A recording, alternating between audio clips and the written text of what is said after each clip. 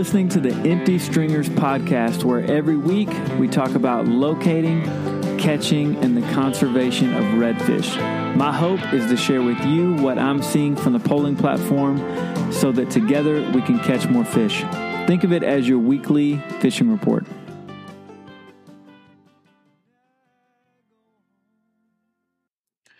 Welcome back to the podcast, folks. I'm your host, Matt Parrish, and I have been golfing for a week. I'm back, getting some things done around the house and getting caught up on work.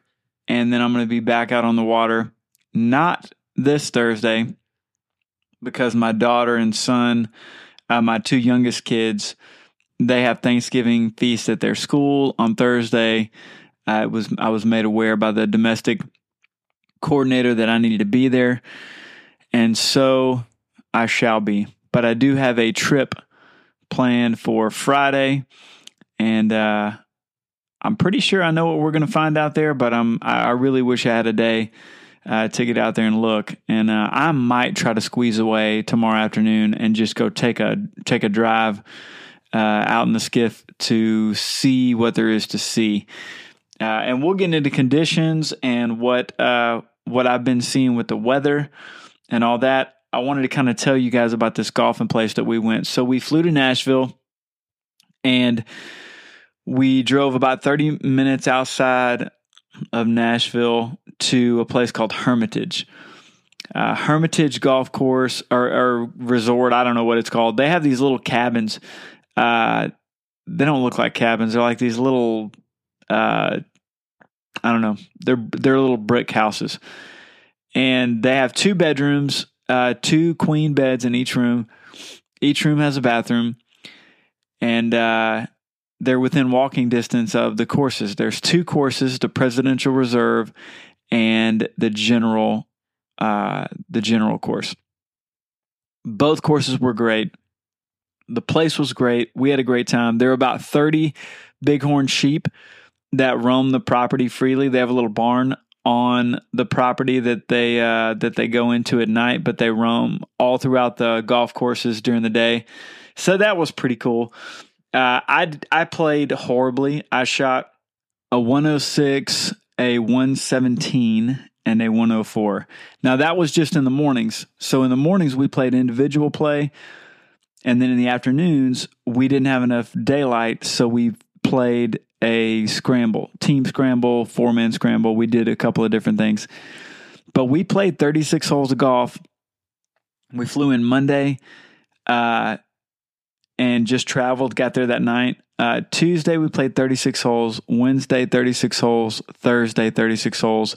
Friday, got up and went to Topgolf, and then went to the airport because we had to check out at 11. So we played an enormous amount of golf, and I like golf. I enjoy it. I'm not very good at it, but if you played with me, you would think, oh, how'd you shoot a 107 or whatever? Because I drive pretty straight off the tee, about 220 to 240, and it's my second shot. I never get to the green in my second shot. I'm decent with my short irons. If I'm 100 yards or closer, or put me 120 or closer, I'm money. I'm going to get on the green. But then I'm going to 3-putt everything. And so the best I'm going to do on a hole is bogey. Sometimes I think I parred 3 holes the whole time I was there. And so I just don't have there. I need some tweaks. If I had a few good tweaks, I could shave 20 strokes off my game. But that didn't happen. Practice does not make perfect. So, of course, because I traveled on an airplane, I came home Friday night, and Saturday night I started to get. So if you hear clicks in this podcast, that's me stopping so I can cough. So yeah, I've been sick since Saturday night. I'm recording this on Tuesday afternoon. No, it's Wednesday afternoon. And I'm getting better, but a cough has set in, so I'll probably have that cough for a couple of weeks, I would imagine. So yeah, that's how it goes. Got back home, got back in the swing of things, and I am ready and itching to go fishing. I'm going to be down at the Bay House from Friday, from the trip I have planned, where the family's going to meet me down there Friday night, and we're going to be there till probably Tuesday. So I'm hoping to get a little more fishing in.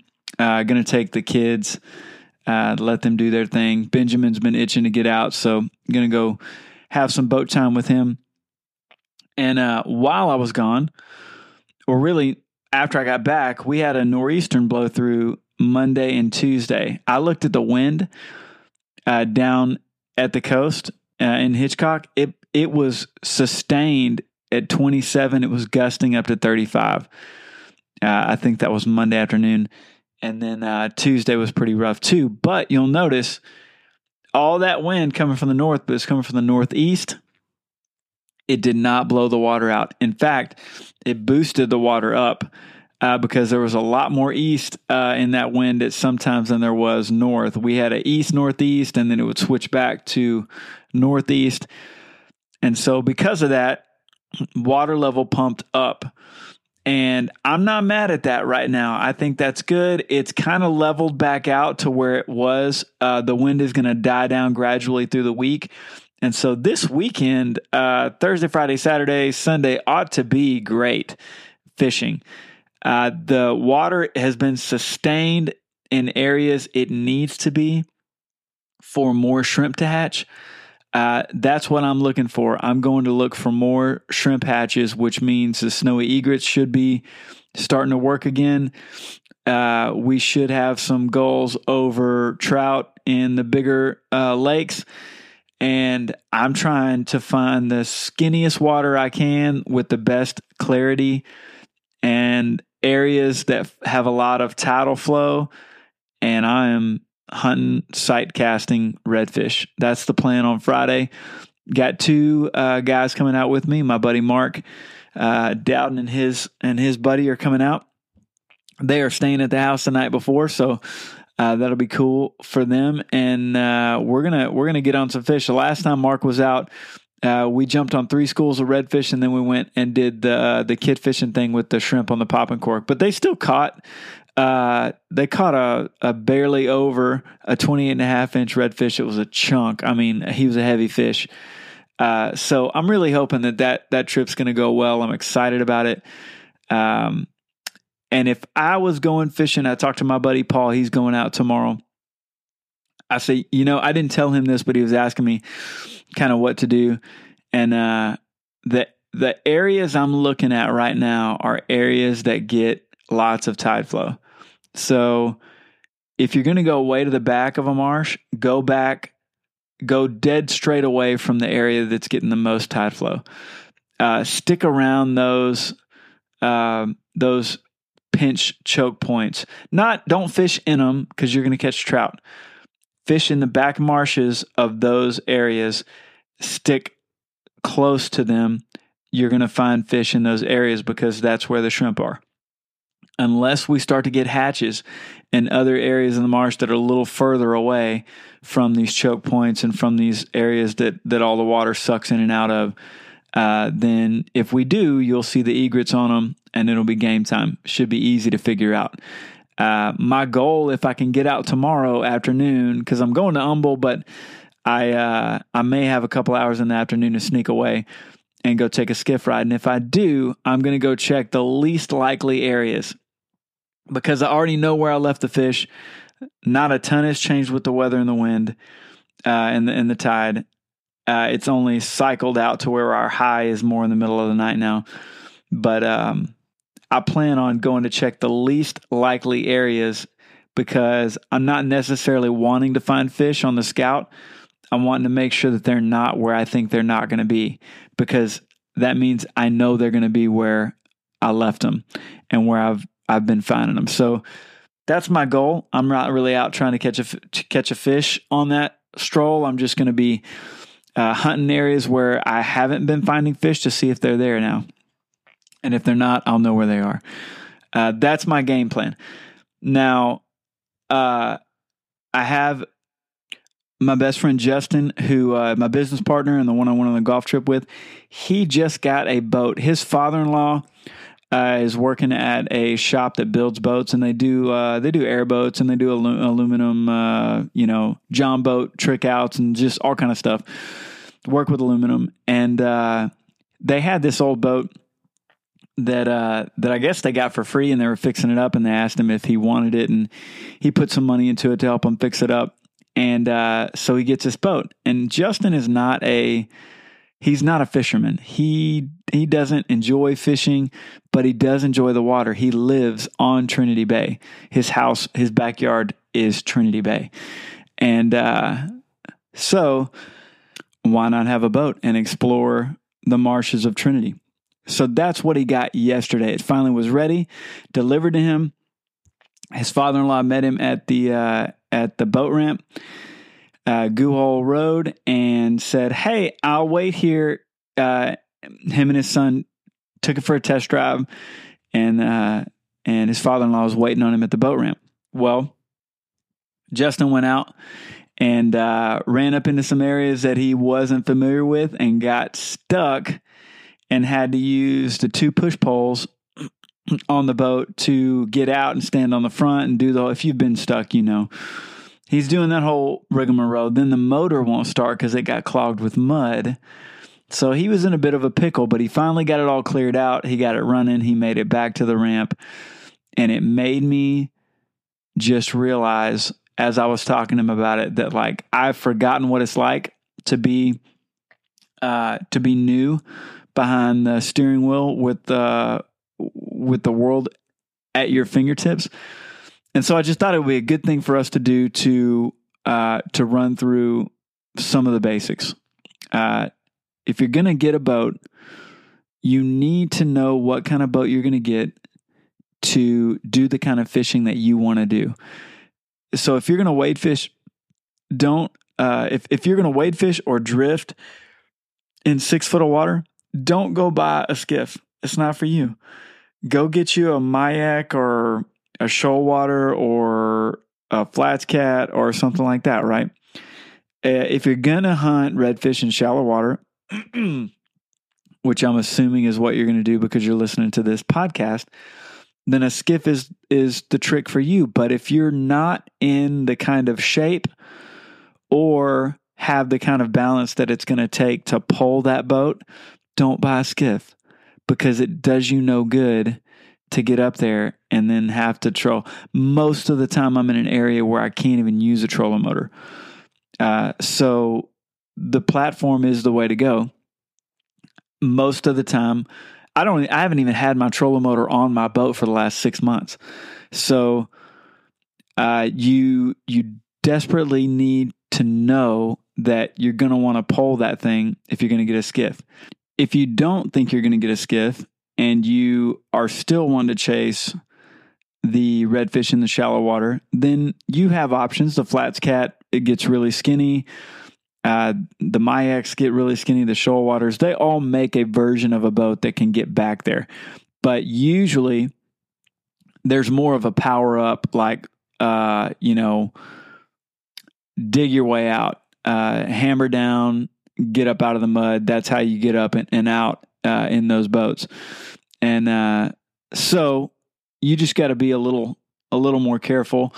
They don't push out as easy as the skiff does.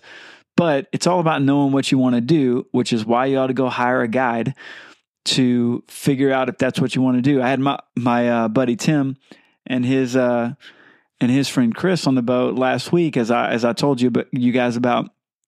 And I let Tim get up there and pull the boat for not for very far, maybe 50, 75 yards. And just so he got the feeling of it to see if that's something he might ever really want to do. Because I could tell that Tim was catching the bug just like I caught it. He's a bass guy, and I think he's moving on over to the salt world. So I fully expect him to live on the coast soon and have a Sabine hanging in the boat lift. So that's that. Also, when it comes to navigating, learn your buoys.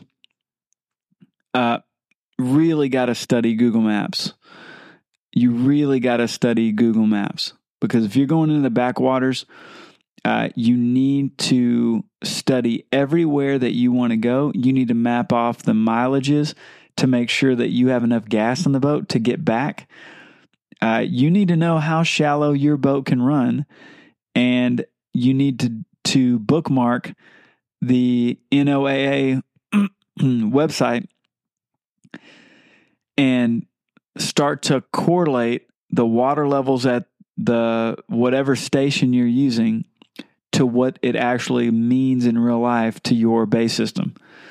That is crucial because there are days coming up in the next, 60 days where you're not going to be able to go to half the places I'm going to be in on Friday. So knowing those things, learning the Google Maps, going out in the boat, putting in anywhere that I have been running full out, I have putted first, unless I'm in the ditch. I'm in the intercoastal, then of course I'm full throttle. But if I'm going somewhere off the beaten path, I'm going way back into a marsh, I have putted there before I run full out. I know where every fence post is. I know where all the little oyster clusters are.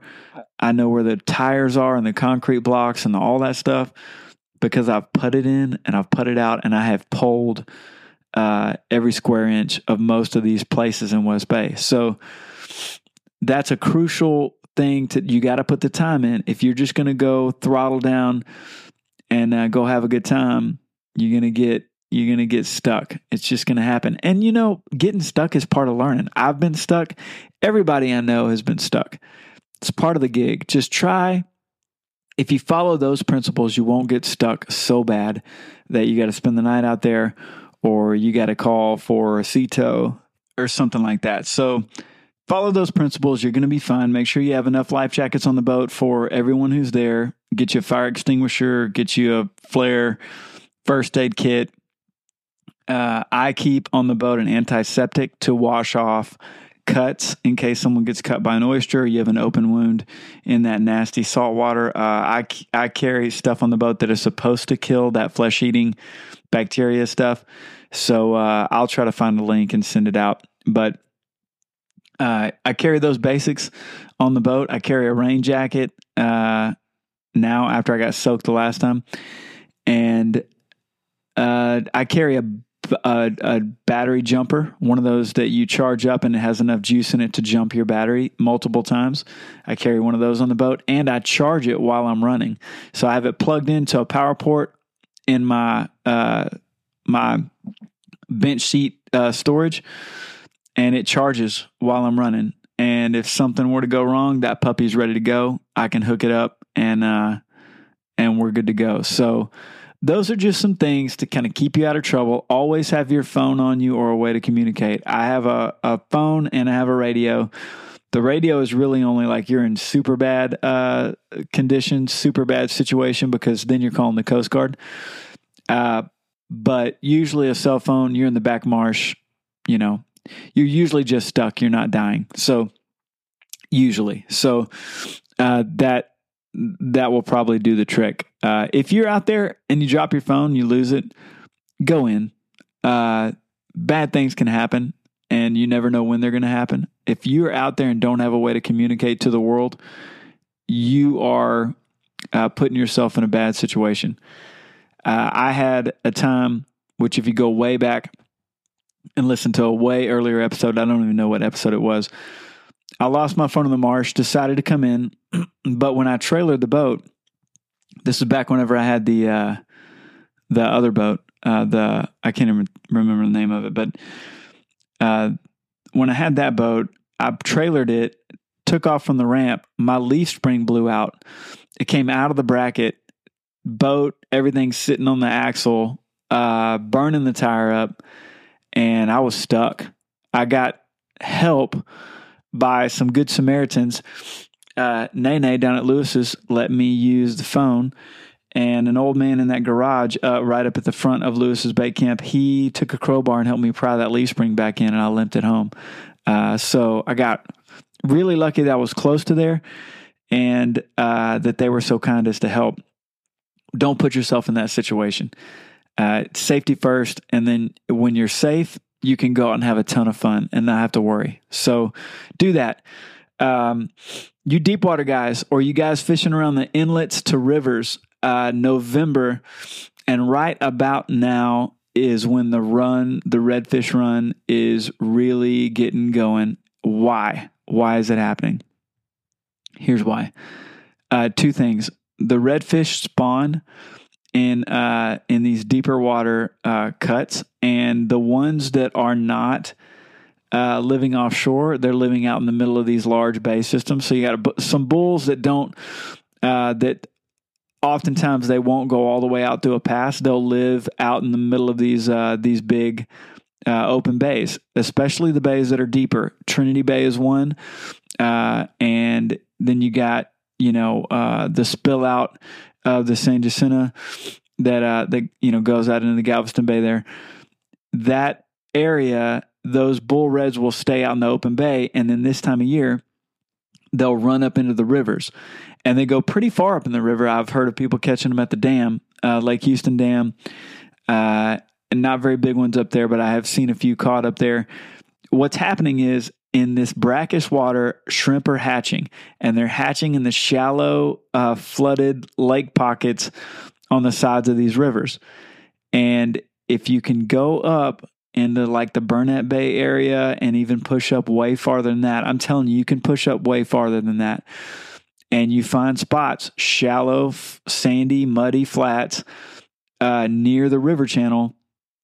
You can get really lucky and get into some really large reds. My personal best redfish that I caught when I was 14 years old was a 46-inch redfish. Caught him in about 1.5 feet of water in the San Jacinto River. So on a live shrimp. No, on a dead shrimp. So now is the time of year for that to happen. All the locals that live around the river, they know what's up. You see a lot of boats out there right now. It's a thing, but a lot of us marsh fishermen and open bay guys don't know that or don't pay much attention to it. But it's also why those fish are making their way up into the marshes. Now is your best chance to catch an oversized fish in the in the back marshes. So it's just a great time to fish. We've got another month and a half, maybe, at least, hopefully another month. Things are going to change. The shrimp are going to quit hatching. They're going to get bigger. And we're going to get one good cold front that's going to flush this whole thing out. And then winter pattern will begin. And we will shed a tear for that. So that's what's up. I'm going to end this podcast a little bit early because, as you can tell, I'm struggling. I've had to stop this thing like 8 times for a cough. But I want to do the Bible tidbit. So here we go. This Bible tidbit is a little different. So I'm sure many of you are married. I know that we've already discussed here on the podcast that we've got about a 0.1% female listenership. But it matters not. I'm speaking to you guys here about your marriage, about your wife. There is a passage of scripture. There's many of them, but there's one in particular that always would really stir up my domestic coordinator. She just kind of get frustrated about it, right? And that is 1 Peter chapter 3, verse 7.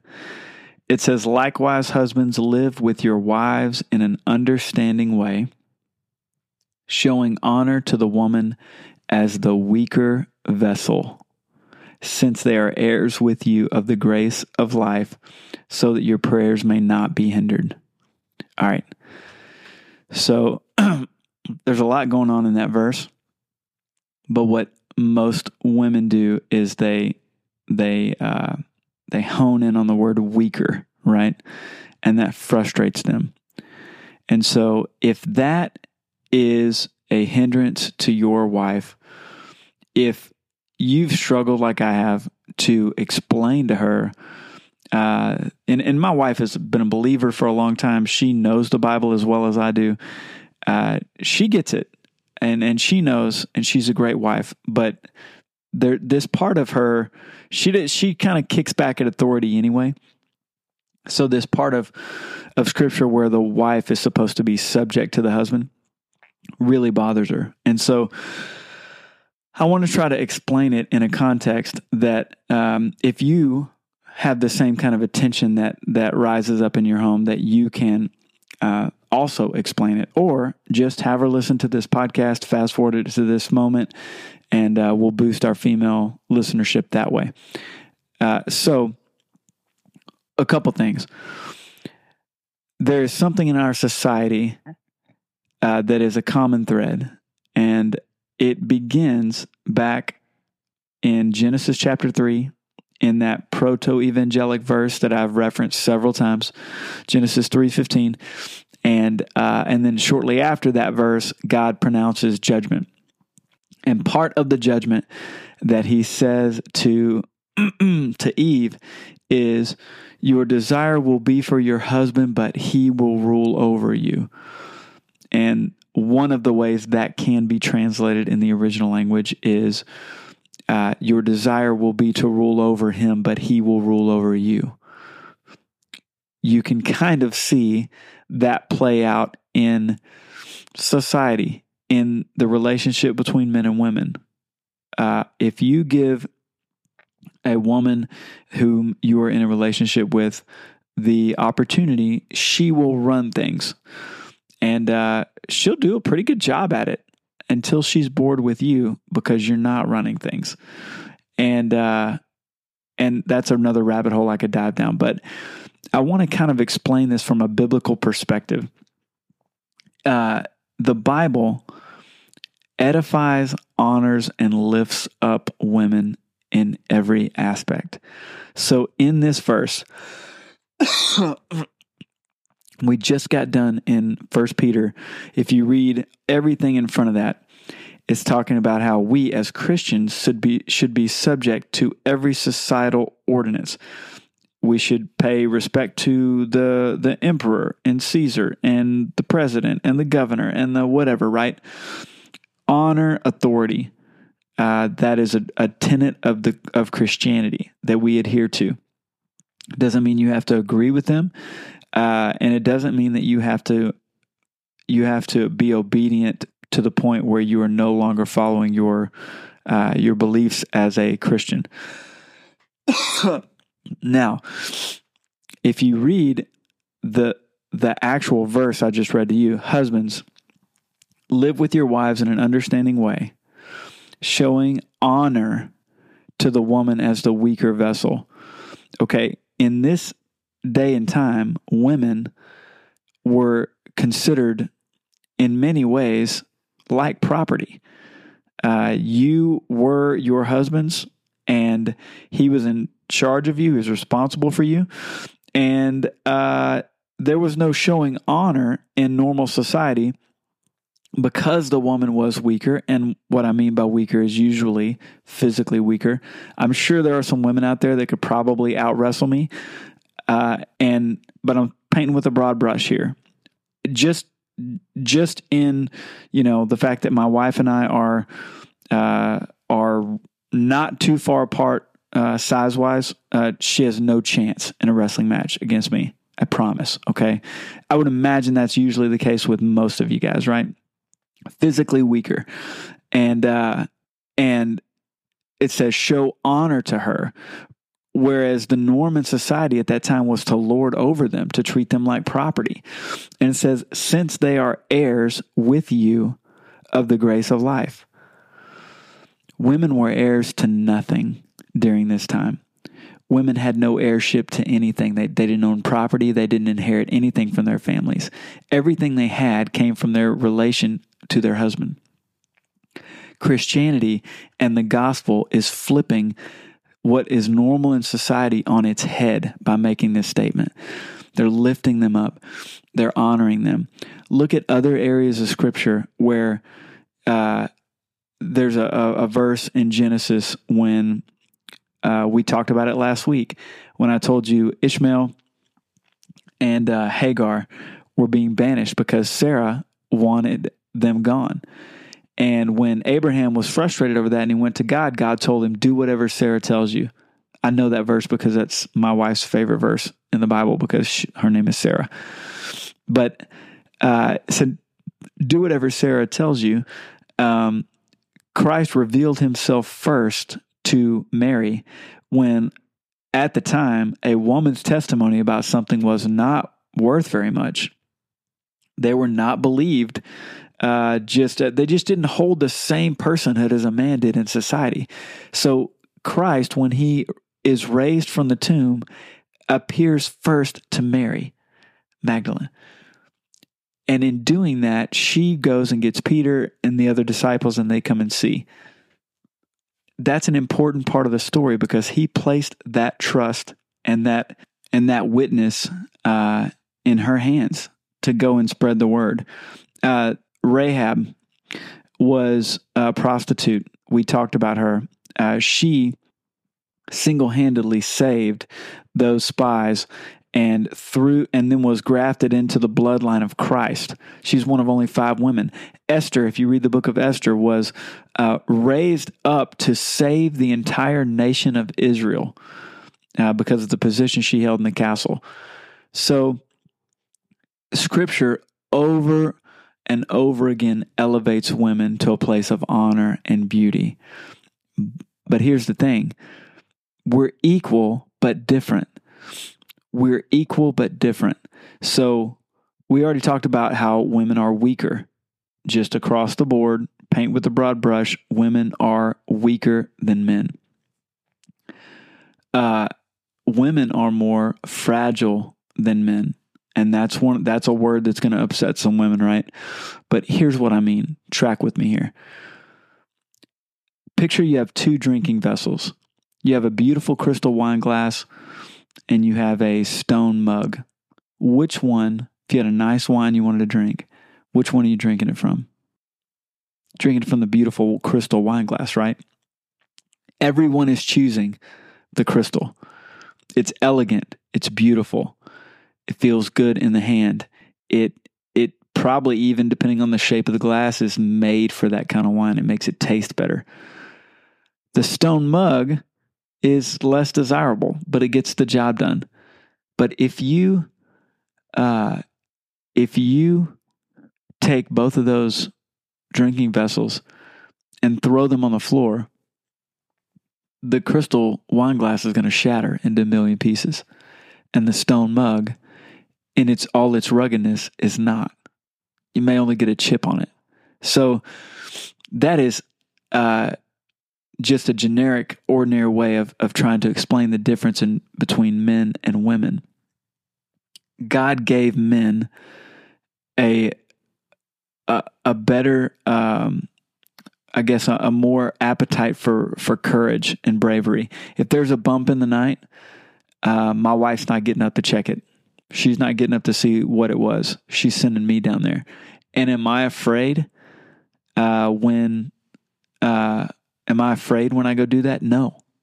Half the time I'm excited. That adrenaline pumps and you Rambo downstairs to see what's going on, right? Women don't have that innate sense in them.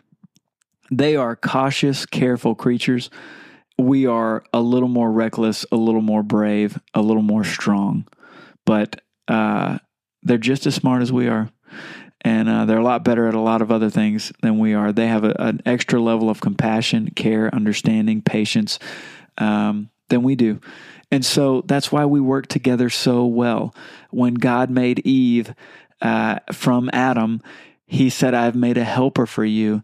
And that helper word, that word for helper, is azer kenegdo. That word, in its most basic meaning, means a sustainer beside thee. I have it inscribed on the inside of my wedding ring, and that's what a wife is. And one that truly understands the honor given to her in Scripture will accept that role and understand that she has just as loud of a voice and just as much of a right to come to the table with an opinion about a decision, but that there is a difference between our roles in the eyes of God. So that's it. I hope that that sparks conversation with you and your wife. If you get into a huge fight about it, email me and I'll be your wingman. So I'll give you some stuff to sling her way in the most gracious, wonderful, kind way that you can do that. So, thank you guys for listening to this podcast. Sorry that I'm a little under the weather this week, but I should be all cleared up and back to my normal self next week, and we will dig into the weeds on the fishing. Go listen to the Paddler's Playbook here on the Redfish Network. Hope that all of you have come over from the Empty Stringer channel and have subscribed to the Redfish Network. Go listen to the Salty Yak Outdoor Podcast as well. Go buy Kevin's Outside Custom Painted Baits at Fish Sticks and several other places. I hope that you guys will shoot me a message if you got a question, if you want to book a trip. I've got dates open in December. November's starting to close out. I've got a couple left in November, but that's about it.